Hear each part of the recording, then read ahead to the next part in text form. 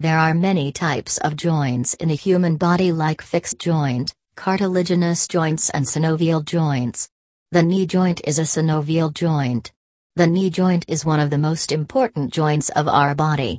It is related to carrying the body weight whenever we walk, sit, bend, move, drive and perform other activities.